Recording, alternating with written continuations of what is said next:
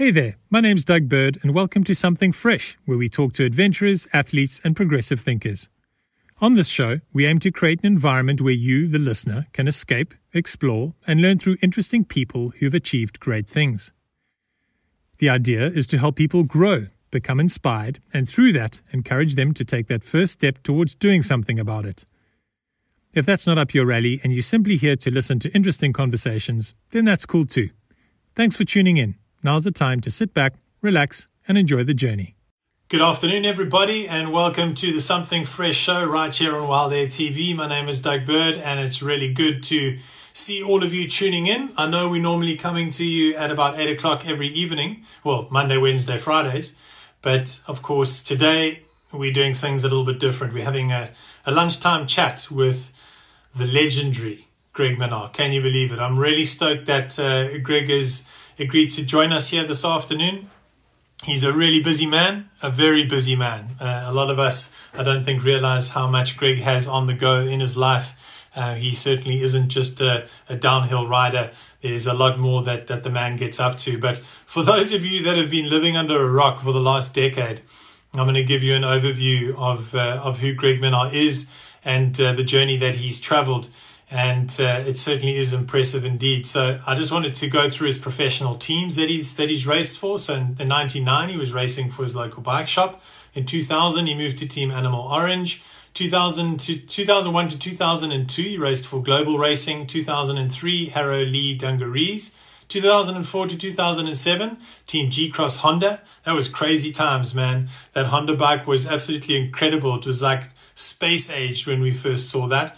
And then, of course, he's to date from 2008 to 2020 Santa Cruz Syndicate. So it's been one hell of a journey for Greg, of course, named the GOAT amongst other nicknames. It's actually quite funny here looking at the nicknames that he's got. Obviously, GM, the Fresh Prince of Big Air, GOAT or Puzzler. So quite an interesting combination of nicknames there. So he's born and bred Pietermaritzburg, and that's where he's going to be joining us from today. And he likes to keep it real there, always coming back to home base, so to speak. And can you believe it? He's also won a world championship title in Pietermaritzburg itself at Cascades downhill track. So, hey Doug, what's happening? Hey Greg, how are you, man? Yeah, all good, eh? All good. Oh, looks like a perler of a day there, bro. Yeah, it's beautiful. Probably the best time of the year to be at Maritzburg. Hell yeah, man. It's like no wind, no real... It's supposed to be... It's a like transition of the year, though, where things start to get a little bit dusty from a riding perspective and the terrain starts to change up. Yeah, it definitely dries up a bit now. And this is definitely the best time to be on. I haven't been here for so long around this time of the year, so it's kind of nice to be home, except we can't be riding in all that forest behind us. Yeah, man, I guess it sucks. You can almost like reach out and touch it, but you can't quite get there. But it'll all change on the 30th. Really excited to see that we can ride and run and all those types of good things. So no doubt you boys will be laying down some laps. Yeah, I think the forest is going to be pretty busy as soon as lockdown ends. I think next Friday. Yeah. I'm pretty sure there's going to be a forest party going on. Are you going to be the chief organizer of the forest party, though? I don't think there's gonna be a need for a chief. I think every guy who's got a mountain bike in the area is going to be in there. I think everyone's just itching to ride right now. Frothing to ride. But so you've been super active on social and so many different channels over this period. So thanks so much for joining us on Wild Air TV here, man. Really do appreciate it. But those that have been following you during lockdown probably know, but for those that don't know, how have you been keeping yourself busy and fit? Because there's still potentially racing to be done this year. What's been your focus during lockdown? I've spent a lot of time. I'll show you on this thing.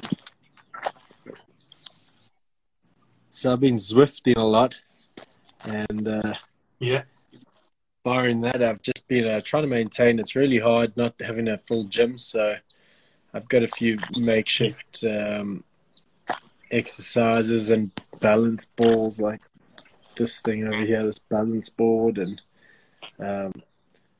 all kinds of little exercises I've been doing to try and keep keep fit and just kind of maintain. I think we're going to have a later start, so it's really hard to keep the intense training going up. So right now we're just kind of ticking over, but still on the bike it's still quite intensive, but more on the gym side, just laying off a bit. Yeah, no, for sure. But in terms of Zwifting, though, you've always been someone that I'm not too aware of how many people know. I guess you do share it on your social media channels, but you've always spent a fair amount of time on your road bike, though, in the build up to seasons and training to get that mileage in. I know a lot of South Africans might be surprised by hearing that, but how much of your training in your year is dedicated to just that all-out, like, brutal strength training, endurance stuff on the road bike for the downhill season? Well, it's also, I ride a lot of road bike because in Maritzburg in like January, February, it's still quite wet. So it's hard to get into the forest and make sure you're getting consistent training in. So I ride a lot on the road. And then I mix things up coming into March. So it's, I would say I'd probably spend 2 to 3 days a week on the road bike, and anything from 2 to 3 hours per session. It looks like you got a really cool crew there as well. And I mean, you've always had a cool crew in Maritzburg, but the lads that join you on the road bike now, Sharjah has been mixing it up a bit. I see Brad Cox from time to time. He's like a really cool crew of people in Maritzburg that you guys train together as a group.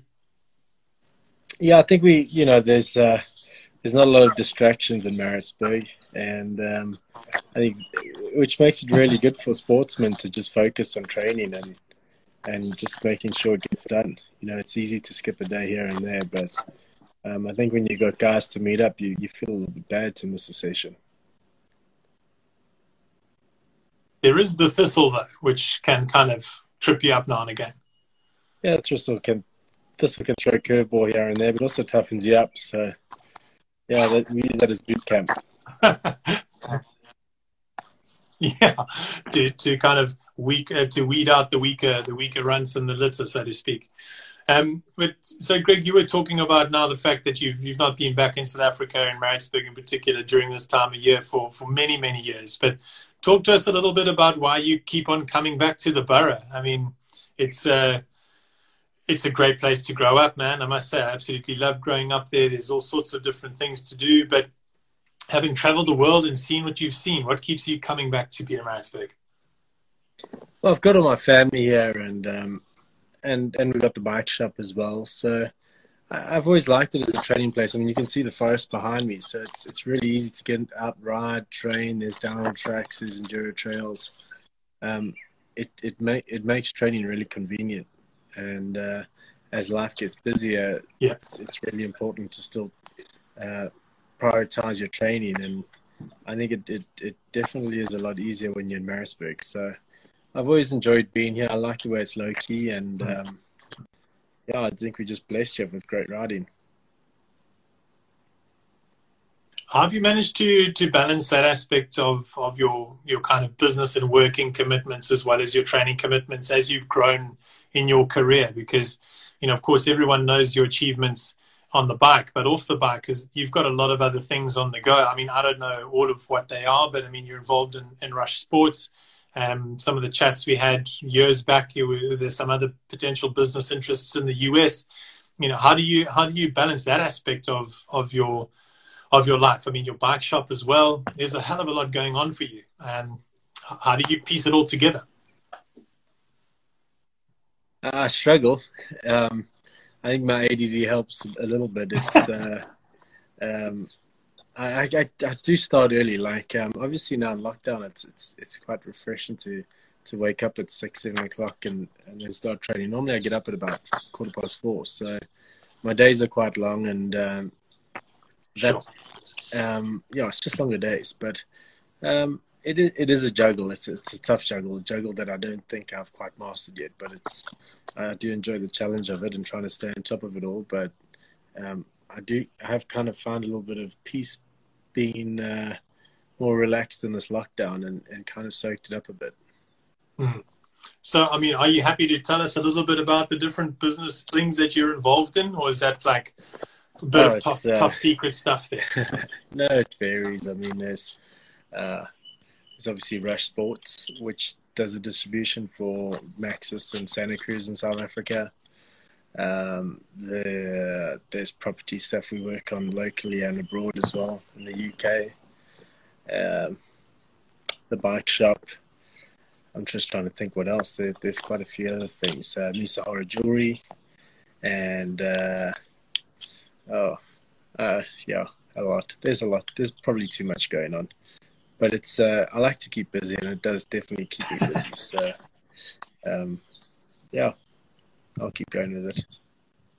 So it's a great story to tell, and the reason I want to unpack it just a little bit is it's because I don't think enough athletes in South Africa and even around the world, for that matter, prioritize what life's going to be like after their racing careers. So your moves into the business space, I assume, were deliberate in that you were looking beyond your career, as long as it's been, and the fact that you're still up there and competing for world titles is fascinating in itself. But how deliberate was that structuring of what you've pieced together, so to speak, from a business perspective? Was it like, this is what I'm setting myself up for post racing, and I'm sticking to that, or did it kind of happen by accident? Well, when I go into my early 20s, there's always talk of what are you going to do after racing. So I figured that business would be something exciting. I was quite enjoying the business that I was looking at getting involved to then. Getting thrown into the bike shop when my dad got ill was kind of it was also a bit premature than what I wanted, but it was something that happened, and I was quite thankful. It gave me a different understanding of retail and how that works. And so I didn't expect my career to go on for this long. So I think I kind of rushed into the business side, which made me really busy. But in saying that, I think I've managed to juggle it pretty well. I have put a few things off in the last couple of years just so I could focus a bit more on racing. You know, I feel like this is my last strong push into it, and I really want to focus as much as I can on it. So I needed to pass a few things over to others. But I think I rushed into it a little bit in my mid to late 20s, and I definitely think I could have held off for at least another 5 years before jumping in like I did. But I guess it's all just a learning curve, eh? Yeah, no one has it all figured out. You got to kind of take it as it comes in many respects. In terms of your team, from a business perspective, like, who do you have that's around you to support you in your day-to-day side of things?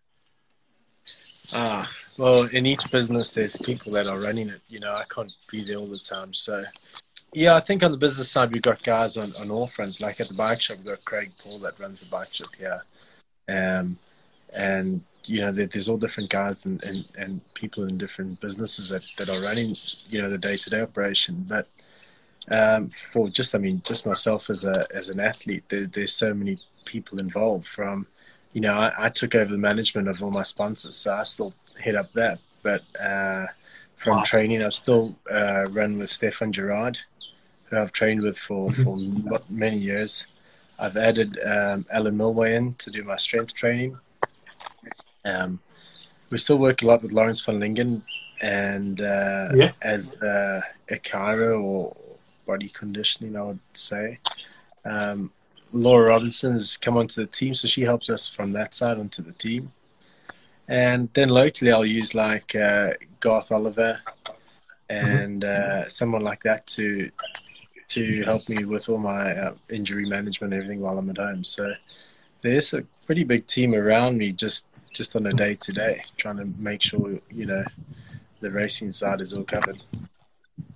It's always been incredible to see where there's always been such a good vibe, though, in and around your team from as far back as I can remember. I remember it must have been a national champs. It finished at the bottom of Cascades, but not where it finishes now, like next to, it was more up towards, there's that nursery. If you're going uptown Bush Road, there's a nursery to your right. There used to be a downhill finish there. Used to come in like down a fire break road almost into the finish with some. And I remember you were racing Team Honda at the time. And it was my first experience of seeing you race live in Pietermaritzburg. And the one thing that struck me though was just your team and the stoke and like just good vibes. I mean, that was quite a while ago though. That was probably mid 2000s around there. No, could have been. I can't remember. I'm old, bro. Yeah, mid 2000s. Yeah, yeah. And how have you managed to keep up that momentum, bro? Because I mean, without a doubt, whenever you're around your team, you know, it's always everyone's enthusiastic. They're happy to chat to people. That's probably been one of the things that I've noticed the most is you guys are always happy to chat to guys. And you know, for you personally, signing autographs and how you remember people's names, bro. It's fascinating. I'm not very good on the name side. I must be honest. I get that wrong very often.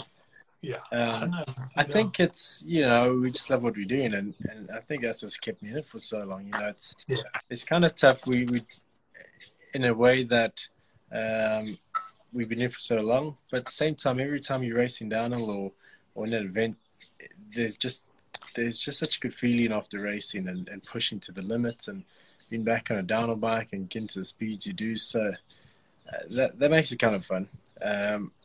And yeah, we just really enjoy it. I mean, we're fortunate enough to be able to push our careers as long as we've had. And I think finding a home like the Syndicate's been super helpful. I think Rob and Kathy created a really different team, something that allowed us to get a little bit loose when we wanted. And as long as we're still racing good things, we're fine. So that definitely helped lengthen my career as well. Just being on a team where there's a lot of fun and there's a lot of room to move and in terms of your character and your personality.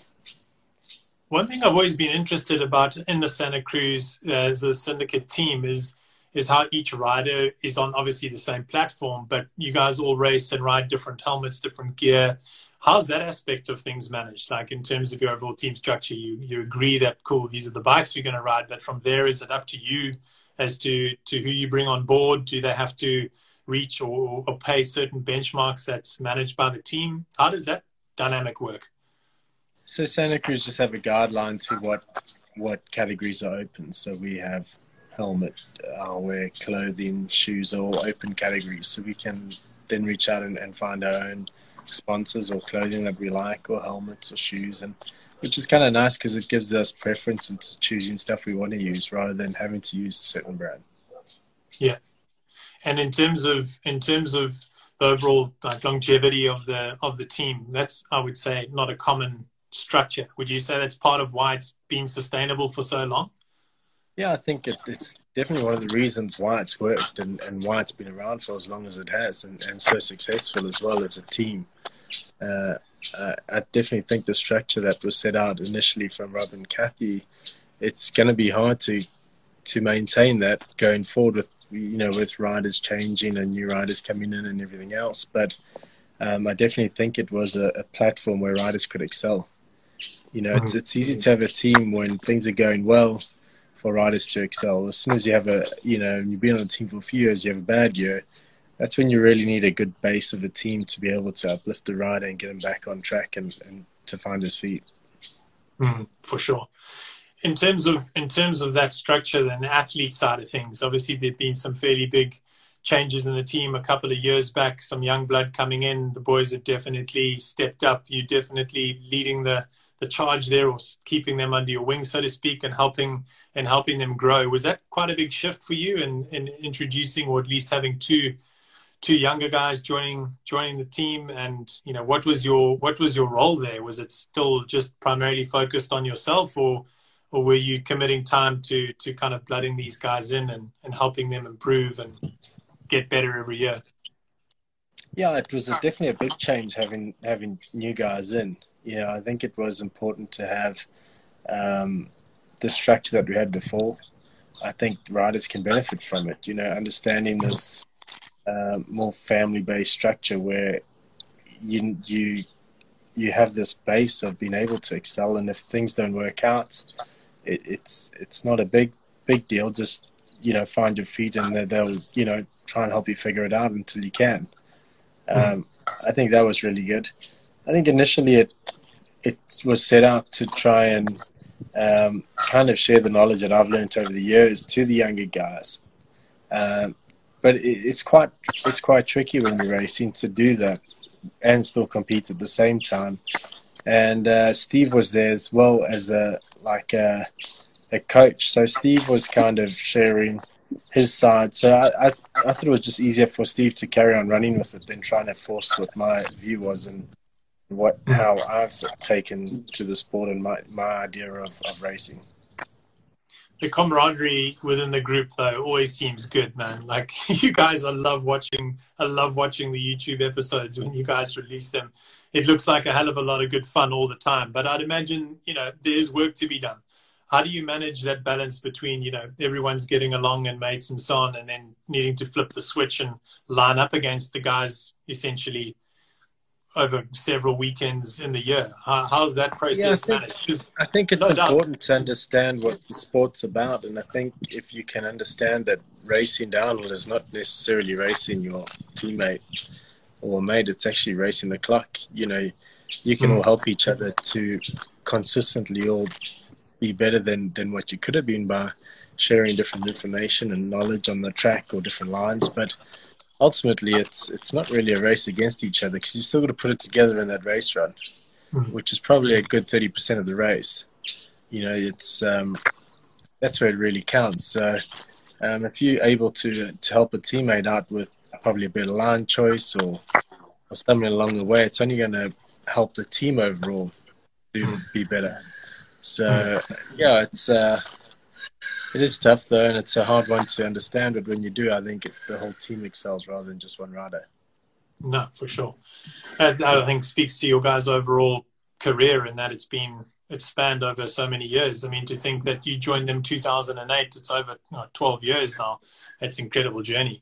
And in your racing scenarios, so the World Cup, for example, you catch a gondola or whatever it is to get to the top of the hill, and you're sitting there and you're warming up and Marshy's with you and, you're in your space and warming up. Talk us through those moments, man, because I know these are all pretty generic and boring questions for you, but what in that moment what's going through your head, your processes? Are you thinking literally every meter of the track, lines, if it's wet, potentially changing lines, if it's dry?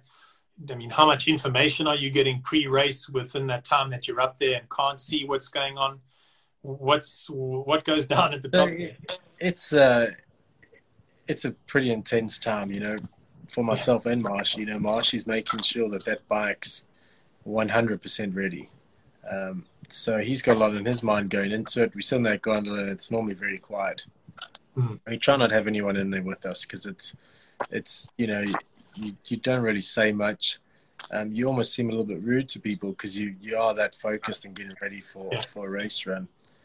Once we get to the top, we set up the trainer, and that's when I'll just put on my headphones and keep going through the track. I break the track up into probably 4 or 5 different sections, depending on the track and the terrain. And so I just make sure I know every section, what pace I want to ride at, what kind of rhythm I want through it, where the caution areas are, like where do I need to brake heavily, where I need to back it off, where I want to push a little bit harder. So I go through my whole routine of the run. And it'll probably be about a good 4 or 5 times up the top. And then it's, my last bit of warm-up is a few sprint intervals. So once I get into that, I know I've only got like 15 minutes left before race run. So I finish up about 10 to 8 minutes before the start, roll around the top of my bike, make sure that everything's perfect just for one last little, if we need to adjust something very last minute, Marshy's ready to do it. And that can also be quite a tough time because if there's weather coming in or the weather's changed while we've been up the top, we'll be choosing different tire options. So Marshy's got to be pretty ready to do a Formula One pit stop and swap out wheels or whatever the case may be up the top. So it doesn't happen too often, but when it does, it's quite stressful. So then we just roll over to the gate, and then Marshy just prays that my bike's 100%. And I think he normally tries to look for a cigarette if he can, and he has one while I'm on the way down. And that's what it's like. It's quite an intense time, really. So I mean that's pretty standard procedure for you at every single race. But in terms of Maritzburg in 2013, we're going to bring it home because obviously Wild Air TV, South African-based channel, a lot of people from Maritzburg follow. Like, dude, that was mind-blowing. I mean, for everyone that was spectating that, but you were on the bike and you were the man making it happen. That, I remember, I don't know like the correct explanations of it, but there's kind of, you come out of the long pedally section, you go over the big tables. At that point, you were transitioning through some fairly small gum trees, and then there was this big wooden like pallet drop, and then you kind of went into a gully before it wasn't a very like vertical drop, but it was like a long cobbled drop coming into the last couple of 100 meters of the trail. And I remember there, you were like point something of a second behind. Like, I don't know if you could hear the crowd or you could hear the commentators or you knew where you were, but somehow you went from being just back to in the last kilometer less of the track, pulling it out and winning. And you flattened on landing or something. I want to take it back to that 2013 run because it's still clear in most South Africans' minds. Like, that was beast mode. Yeah, it was going to be a tough race. You know, it's not often you get a race at home and it's world champs. Everyone wants to win it. So, and then you've got the pressure of trying to win it because, you know, it's right there. It's right behind me. Yeah, it's crazy. So, yeah, we're really prepared for the race. We knew we had a bike that was probably a little different to everyone else. Everyone else was trying to go to 27.5 wheel bike. We stayed on 26 and tried to work the wheels more than anything else on the bike. So we kept the suspension all the same, and we just tried to make the wheels as light as possible. So Max has actually made us some tires, which were the DHR tread pattern on a XCO casing tire. So the tires were super light. And this was for another project, but we kept them aside. Thought it would be a good time to try them. And they worked really well. The only problem was in that last gully that you were talking about, there was a rock section that we were trying to jump the whole thing. And I kept tagging a rock towards the bottom. So I went through probably 4 or 5 rims in practice, just breaking the rim and then just limping into the finish, you know. And Marshy kept coming to me going, well, can you not take another line? And I was like, well, not really, because I can't really see, you know, it's quite blind coming in, so I don't think I can. And to the left, there's more rocks, and slightly to the right, I've only got like 30 centimeters. I'm probably off track, so there was no way to change the line. So I just said to him, don't worry about it, just put some sealant in, I'm sure we'll be okay. And in that run, it was hard, because the top we had to work quite hard, and I kind of countered it by possibly over braking in most corners and powering out of each section. So by the time I got to the midway on the track, I was pretty tired, and I didn't know if I had the legs to hold that sprint. It's a long sprint, and you know, you've already been racing for 2.5 minutes, so it's pretty tough. So there were a lot of options, guys going to drop a seat post and everything else to sit down through the pedaling. I decided to keep my seat regular height and just try and stomp it through and power that. And yeah, it was just a tough race. I ended up puncturing that rock section, but I made it across the line before it went flat, so that was lucky, I guess. But yeah, it was close. It was less than half a second, I think, in the win. So it was exciting. And to see your One Life crew at the finish there, literally exploding through the fence line, that must have been incredible. Yeah, they always seem to overdo it probably before the race, so they don't last too long after, which is good. But they definitely have a good. They miss the World Cups and World Champs coming here. Yeah, for sure. Well, look, I hope it does come back. There's always talk of it potentially resurfacing in the Western Cape. I don't know if we have the trails down here yet, but hopefully something can be developed over time. But I mean, in terms of your career and the length of your career, you've had some serious injuries. I recall you having a bad injury where it wasn't a bone break, but it was your quad. I think it was on a motorbike accident that you've had. But the one thing that's always amazed me is how quickly you've recovered from those types of accidents. Talk us through, you know, what the accidents that have had the biggest effects on your career. I was listening to, I think, a chat with you the other night on your platform. You're talking about your shoulder, you know, potentially if there's anything you would have done differently, maybe having shoulder surgery a little bit earlier than you did. But how have you managed that aspect of your career? Because it's hand in glove almost with racing downhill. The speeds, the accidents are big, and injuries are going to happen. But you've managed it well. What's been your process there? Yeah, I probably took quite a simplistic approach to it, not overthinking what the problem was. I mean, I think the worst, like you said, the worst accident I had or the most serious injury was the compartment syndrome in my quad. I mean, I didn't have too long before they possibly would have to amputate my legs. So I didn't know the severity of it at the time, and it didn't really bother me too much afterwards. Trying to get my quad to work again was quite tough. I think I had the operation. I got out on my birthday on the 13th, so I had the op probably on about the 10th of November, and it was probably only in like 6 weeks later did my quad muscles wasn't able to like contract and work. So it's quite that was a little bit scary, you know, sitting with Garth and at EAP and trying to shock the muscle to get it to work again.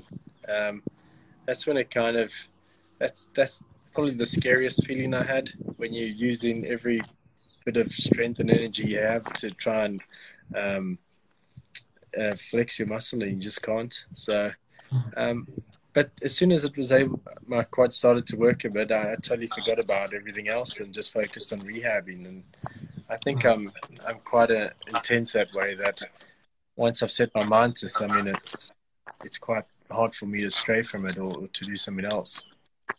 I think rehabbing has definitely played a big part. I think I've rehabbed pretty well after each injury. I think that's super important. And the mental aspect of it, though, I mean, I suppose what you're saying now, the injury on your quad, I mean, that was on a motorbike, but still, you know, in your crashes off your DH bike, you've had some big ones there too. How have you processed those? Because I've only been riding for 6 years, and I've probably had about 6 proper crashes, and I'm still mentally trying to process the first one I had. Like, how do you get over those and get back to pace? I haven't really. I don't overthink it. You know, once you get back on the bike, I've totally forgotten about the crash. I mean, obviously you got memory of the injury and recovering from the injury. I think the last big injury I had was an ACL and meniscus. So, on my left knee. But it's, I mean, you crash. So normally those big crashes scare you more than the smaller ones, but the smaller ones are where you get more injured. So, we always kind of, we battle to forget those bigger crashes, but those are the ones you normally walk away with a couple of scratches and bruises and not too bad. Yeah. No, it's crazy, man. Well, yeah, it's been phenomenal how you've managed to recover from all of those types of injuries, but also, you know, saying they're scary times and trying to get your leg up and functional. You think you look at the journey of Brooke McDonald and his turnaround there. I mean, that's a flipping remarkable story. As I was speaking, I was just thinking of Brooke. I mean, it's he's done exceptionally well. I mean, he's such a tough guy, and to see him battling the way he is, but also persevering at the same time, he's an incredible guy. For sure.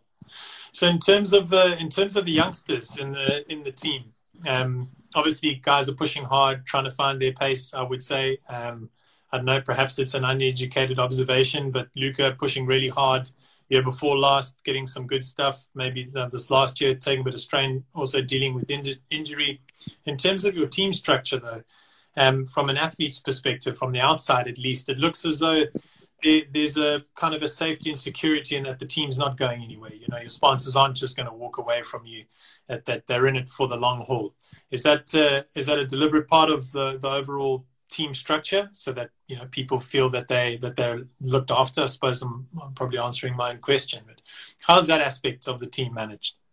Yeah, I think it's shown over the years, you know, when riders have been injured, you know, there hasn't been any, the team hasn't just left them high and dry. They've supported them through the injury, knowing that what we're doing is a pretty risky sport. So I think it is comforting for an athlete to know that the team backs the rider, and that's why probably the riders don't change that often in the team.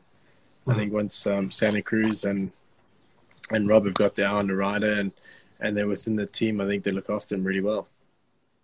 So in terms of that team structure, if someone wants to get a girlfriend, like when Luca started dating Yolanda, did he have to come and ask for permission, or is it kind of whatever, it's all good?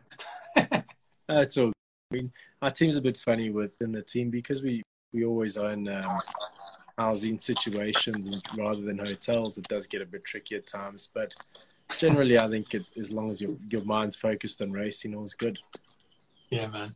So talking about now your rest of your year, I mean, it's hard to peg it anywhere. But in terms of you keeping in shape and trying to keep your eye on some sort of goal, what are you working towards in terms of your training? Are you like in base mode training again? Are you just kind of ticking over daily mileage, keeping up your strength? Well, we don't know what to train for. We haven't got a calendar yet, so yeah. We know that everything up to June, possibly July, is cancelled. So, yeah, as if we're kicking over again. But we've done all our base miles. We've started working. We went through so many phases of training. The heavy lifting in gyms. So we're not quite sure. We're just really waiting to see how the schedule before we make the next move. I was going to say you need to ease up on the gym there, man. Your upper body's looking like you're getting a bit heavy there. Too many bicep curls with charging. Too many beers. 100%. So, I mean, you always love to have a lot of fun off the bike, especially in your home turf there. What does Greg like to do to kick back, relax, other than drink a beer? We know you mix it up on the golf course, surf sometimes. Yeah, well, the golf course is just it's literally 200 meters away, so I do enjoy a bit of golf. It's maybe the more mature side of me coming out. It is tough. I find the challenge of golf really interesting, and trying to wrap my head around consistently hitting the ball is so hard. And then I love surfing. It's I think that's my big passion, and then obviously motocross as well. I still ride a lot of motorbikes. So got a garage full of bikes. I was ripping up the garden a few days ago on one of the mini bikes. So I still spend a lot of time on motorbikes, and I think deep down I'm still just a kid. Fair enough, man. I said to my wife the other day, I'm way too young to be 38. It's at least the way I feel. In terms of other things, you've done one or two other things, mixing it up. You've done a couple of doozy canoe marathons. That's always an interesting time. Sven, Bruce, and a bunch of others. When are we going to see you dipping the doozy was really cool. It was just another challenge that we wanted to do, and it's such a big event in this area that it was nice to do. I mean, my grand's brother had won the doozy a few times, and I'd always said to her that I'd have a go at it, and she actually gave me a stopwatch. So that was one of the motivations of doozy as well. And so I've done the doozy, I've done the Roof of Africa. I don't know what other events I would end up doing, but it's nice to mix it up every now and then. Comrades, mate. Yeah, I do run quite a lot. I run once a week, but I max out at about 10Ks, so it's going to take me a little while to train for Comrades. Yeah. So going back to the training side of things, what is a normal base training block look like for Greg in the off season leading up to things? Let me try and think. So Mondays would have been I think about a 10K run, then an hour and a half in the gym.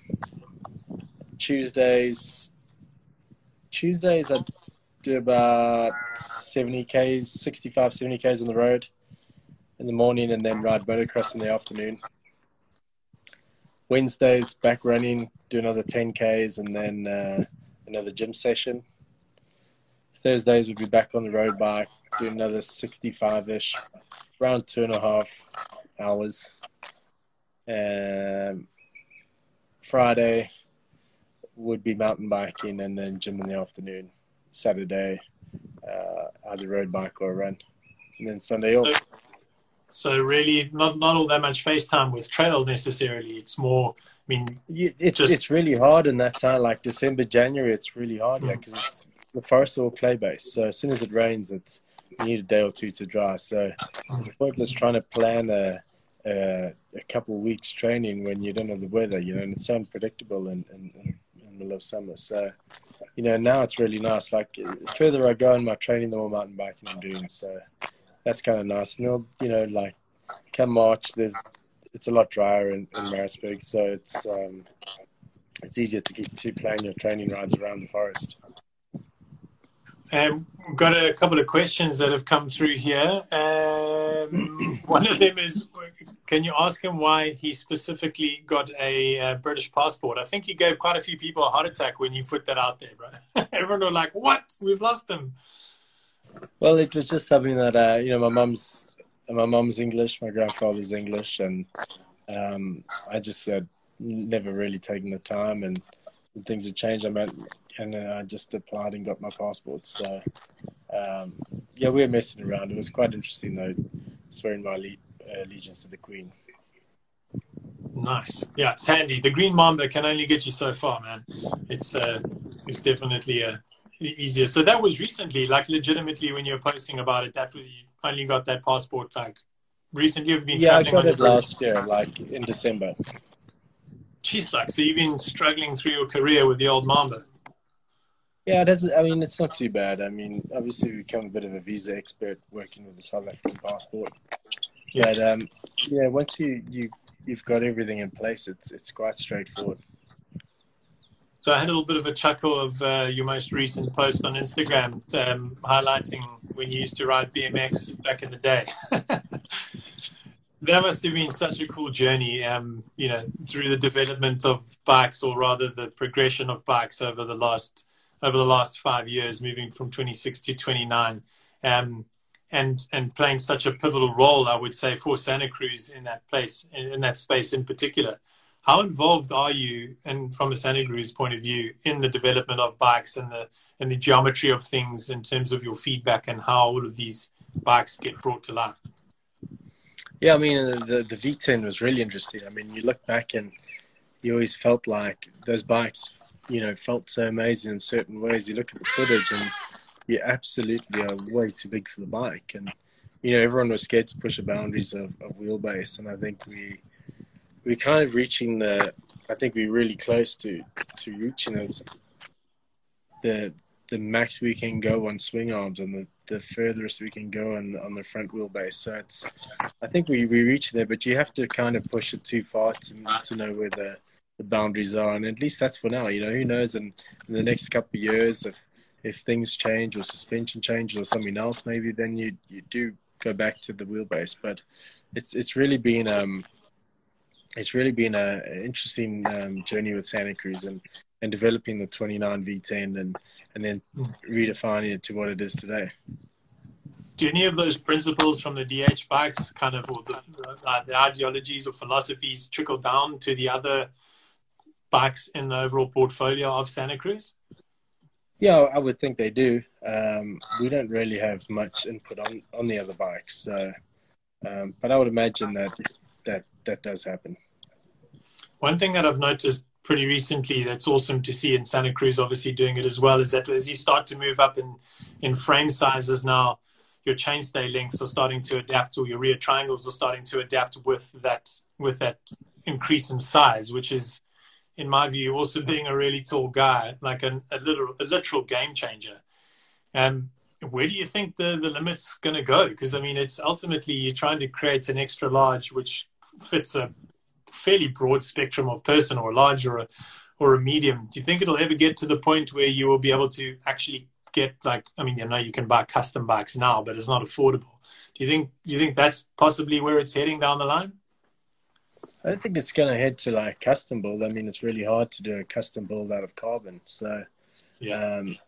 And maybe that's something that an aluminium company is trying to push at the moment. But I don't think it needs to go too far. I think the right way is growing the bike with the rider. It's pointless keeping the swing arm the same length from a medium to an extra large. I think everything grows together. It's something that hasn't always happened, but like you said, it is starting to happen now. And I definitely think they've seen that with downhill and downhill racing, how the bike, the wheelbase has to have grown with the size of the bike. No, for sure. We've got a question that's coming through now. I'm asking about the training aspects. So spending so much time in the gym and the road in your off season, how do you keep yourself sharp on the downhill or the trail aspects of your program, so to speak? I don't really. I only slot downhill probably from about the end of Feb. I start riding a bit of downhill, and it's always it's always a bit tough. We don't have a great downhill track, but I find it's good enough for me to get a good feel on the bike and get comfortable with riding downhill bikes again. So I try and spend at least, I probably don't ride as much as I should, but at least go out once every 2 weeks on a downhill bike. Nowadays, it's so easy to ride a trail bike. Sure. And have a good feel on a trail bike. So, if I'm doing a couple of hours out in the trails, you're practicing a very similar skill, and it's back to practicing the basics of braking, cornering, and just very basic things and techniques on the bike. So it's I try and do that on every ride. So every ride I go on, there's always a plan in place to train and to try and practice certain techniques but very fundamental things. Yeah. So we've got a question here. It's probably not easy to draw any comparisons between the two, but that beautiful shiny Honda that you had, how does it compare to the V10? I suppose not apples with apples though. So it's that Honda was a really great bike. It definitely was ahead of its time. It's still, you look at it now and it's very futuristic. Like it hasn't dated at all. When I go on the Santa Cruz, I felt like the bike counted where my weaknesses were. The suspension just was a lot more forgiving than the Honda. The Honda didn't have as much travel, and the bike coasted a lot better. In the Honda, in the gearbox, it ran an internal chain, and then you had an external chain to drive the gearbox, and that had a lot of drag on. So every time you went pedaling, you weren't really gaining momentum coasting. So although the Honda was really good for its time, I excelled once I got into the Santa Cruz. Was it rumor, or did it actually happen that some people back in the Honda racing days stole a gearbox out of? Because that was like the internal gearboxes up until that point were like a mystery. Yeah, we had bikes stolen. We didn't have any gearboxes stolen. Ah, okay. That was it. Bikes were gone, but the gearboxes were out already. Yeah. Pretty crazy, man. Pretty crazy to think about how people are keen to try. I know, it was really tough for the mechanics. I mean, every day having to put the gearboxes back in the bikes, take the night off it every day, and everything was recorded. It was just a different level of racing. Well, not racing, of mechanics and engineering, and the way they took control of everything. It was very different. For sure. So next question coming through from young Jasper Barrett. How do you structure a practice at World Cup? So first of all, you need to learn the track. So if it's a new track that I haven't been to, I always take the first 2 runs to just stop and suss it out and try and figure out where I need to be, what line I need to be on. And then I start to try and join the sections up together. And then I pick up the pace a little bit, and that's normally towards the end of the first day. And I try and go on pace on that first day, because once you lose a bit of track speed, it's really hard to gain it over the Saturday or the second day's training. Second day is just understanding what's changed in the practices before. We'll have another couple hundred riders before we practice again. So just trying to see where the track's changed. And again, just work on 1 or 2 finer details before qualifying.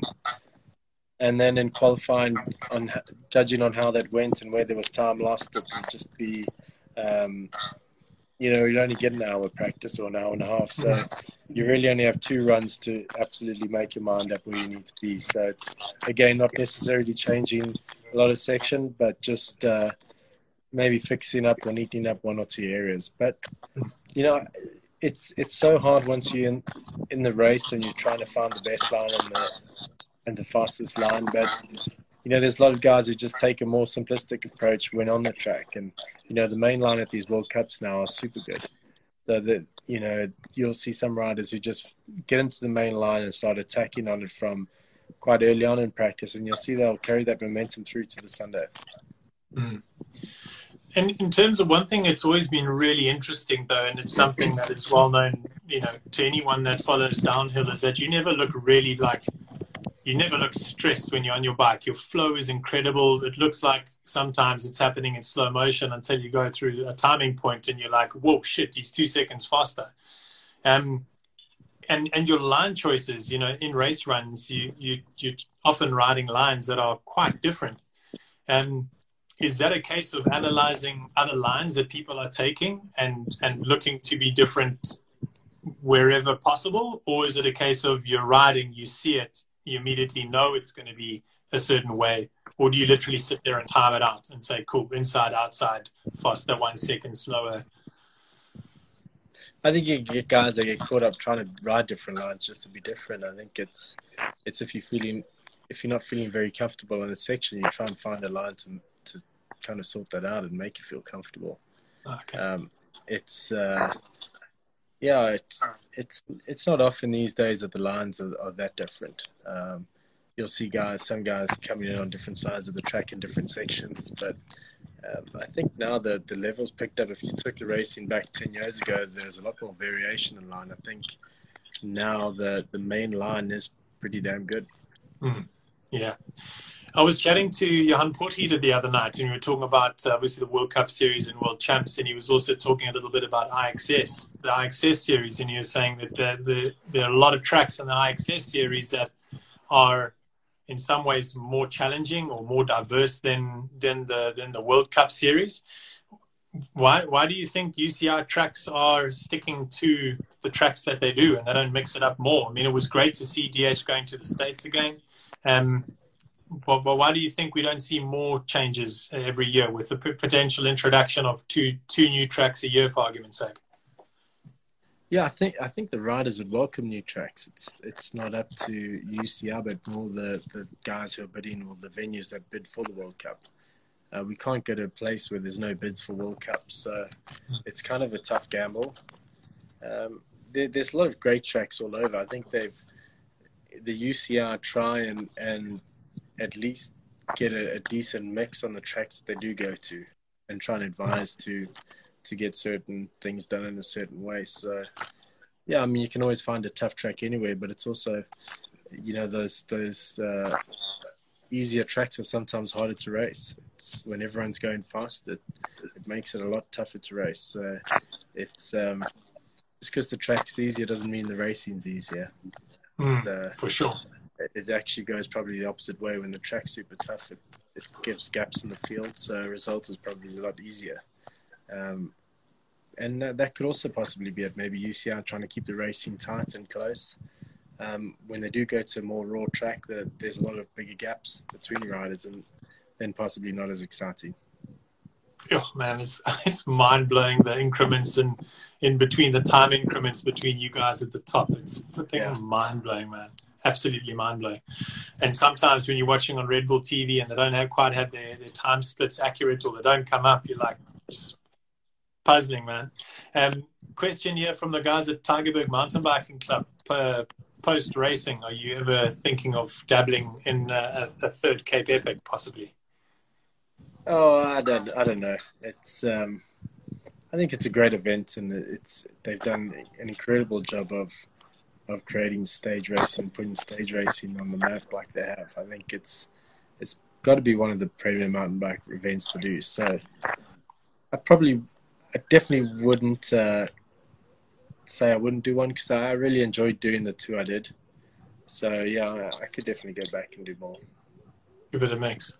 So we've got someone that's taking you all the way back to 2001 World Champs. Did the rock you launched help with your overall result? I don't know if it did. It was a sure fun thing to do. I think if my chain stayed on, I might have come a little closer to Petey than I did, but he got me by, I think, 200ths of a second. But we were still quite a bit behind Nico. Nico really smoked the riders then, so second or third, it didn't really matter to me. But that rock up was good fun. Yeah. So talking about, it's pretty interesting. You go online, you do a little bit of like traditional research, looking through your nicknames. One of them is the Fresh Prince of Big Air. Tell us how you managed to generate or get given that nickname. Well, I think that came from Peter Graves, one of the commentators back then. He was the original voice of mountain biking, and I don't know exactly how that came about, but that's what it was. Classic, bro. We've got a couple more questions here, and we're kind of giving you a time check there. We've only got 2 minutes left, so this, I guess, will be the last one. Guys asking if you're ever planning to go riding in India. I've heard there is riding in India. I must say it's not on my radar to go and ride there, but I've heard it's an incredible place to go and ride. So maybe sometime in the future when I've got a bit more time, I'll head on over. Yeah, man. So this is from young David Morgan. He's an avid follower here on Wild Air TV, youngster, teenager. And his question there, yeah, what would you say to someone who wants to start enduro or downhill but is too scared to? Well, I mean, that's quite a tough one. I mean, if you're too scared to start enduro and downhill, I mean, back in my era of starting to race, you did everything on the same bike. At least now you've got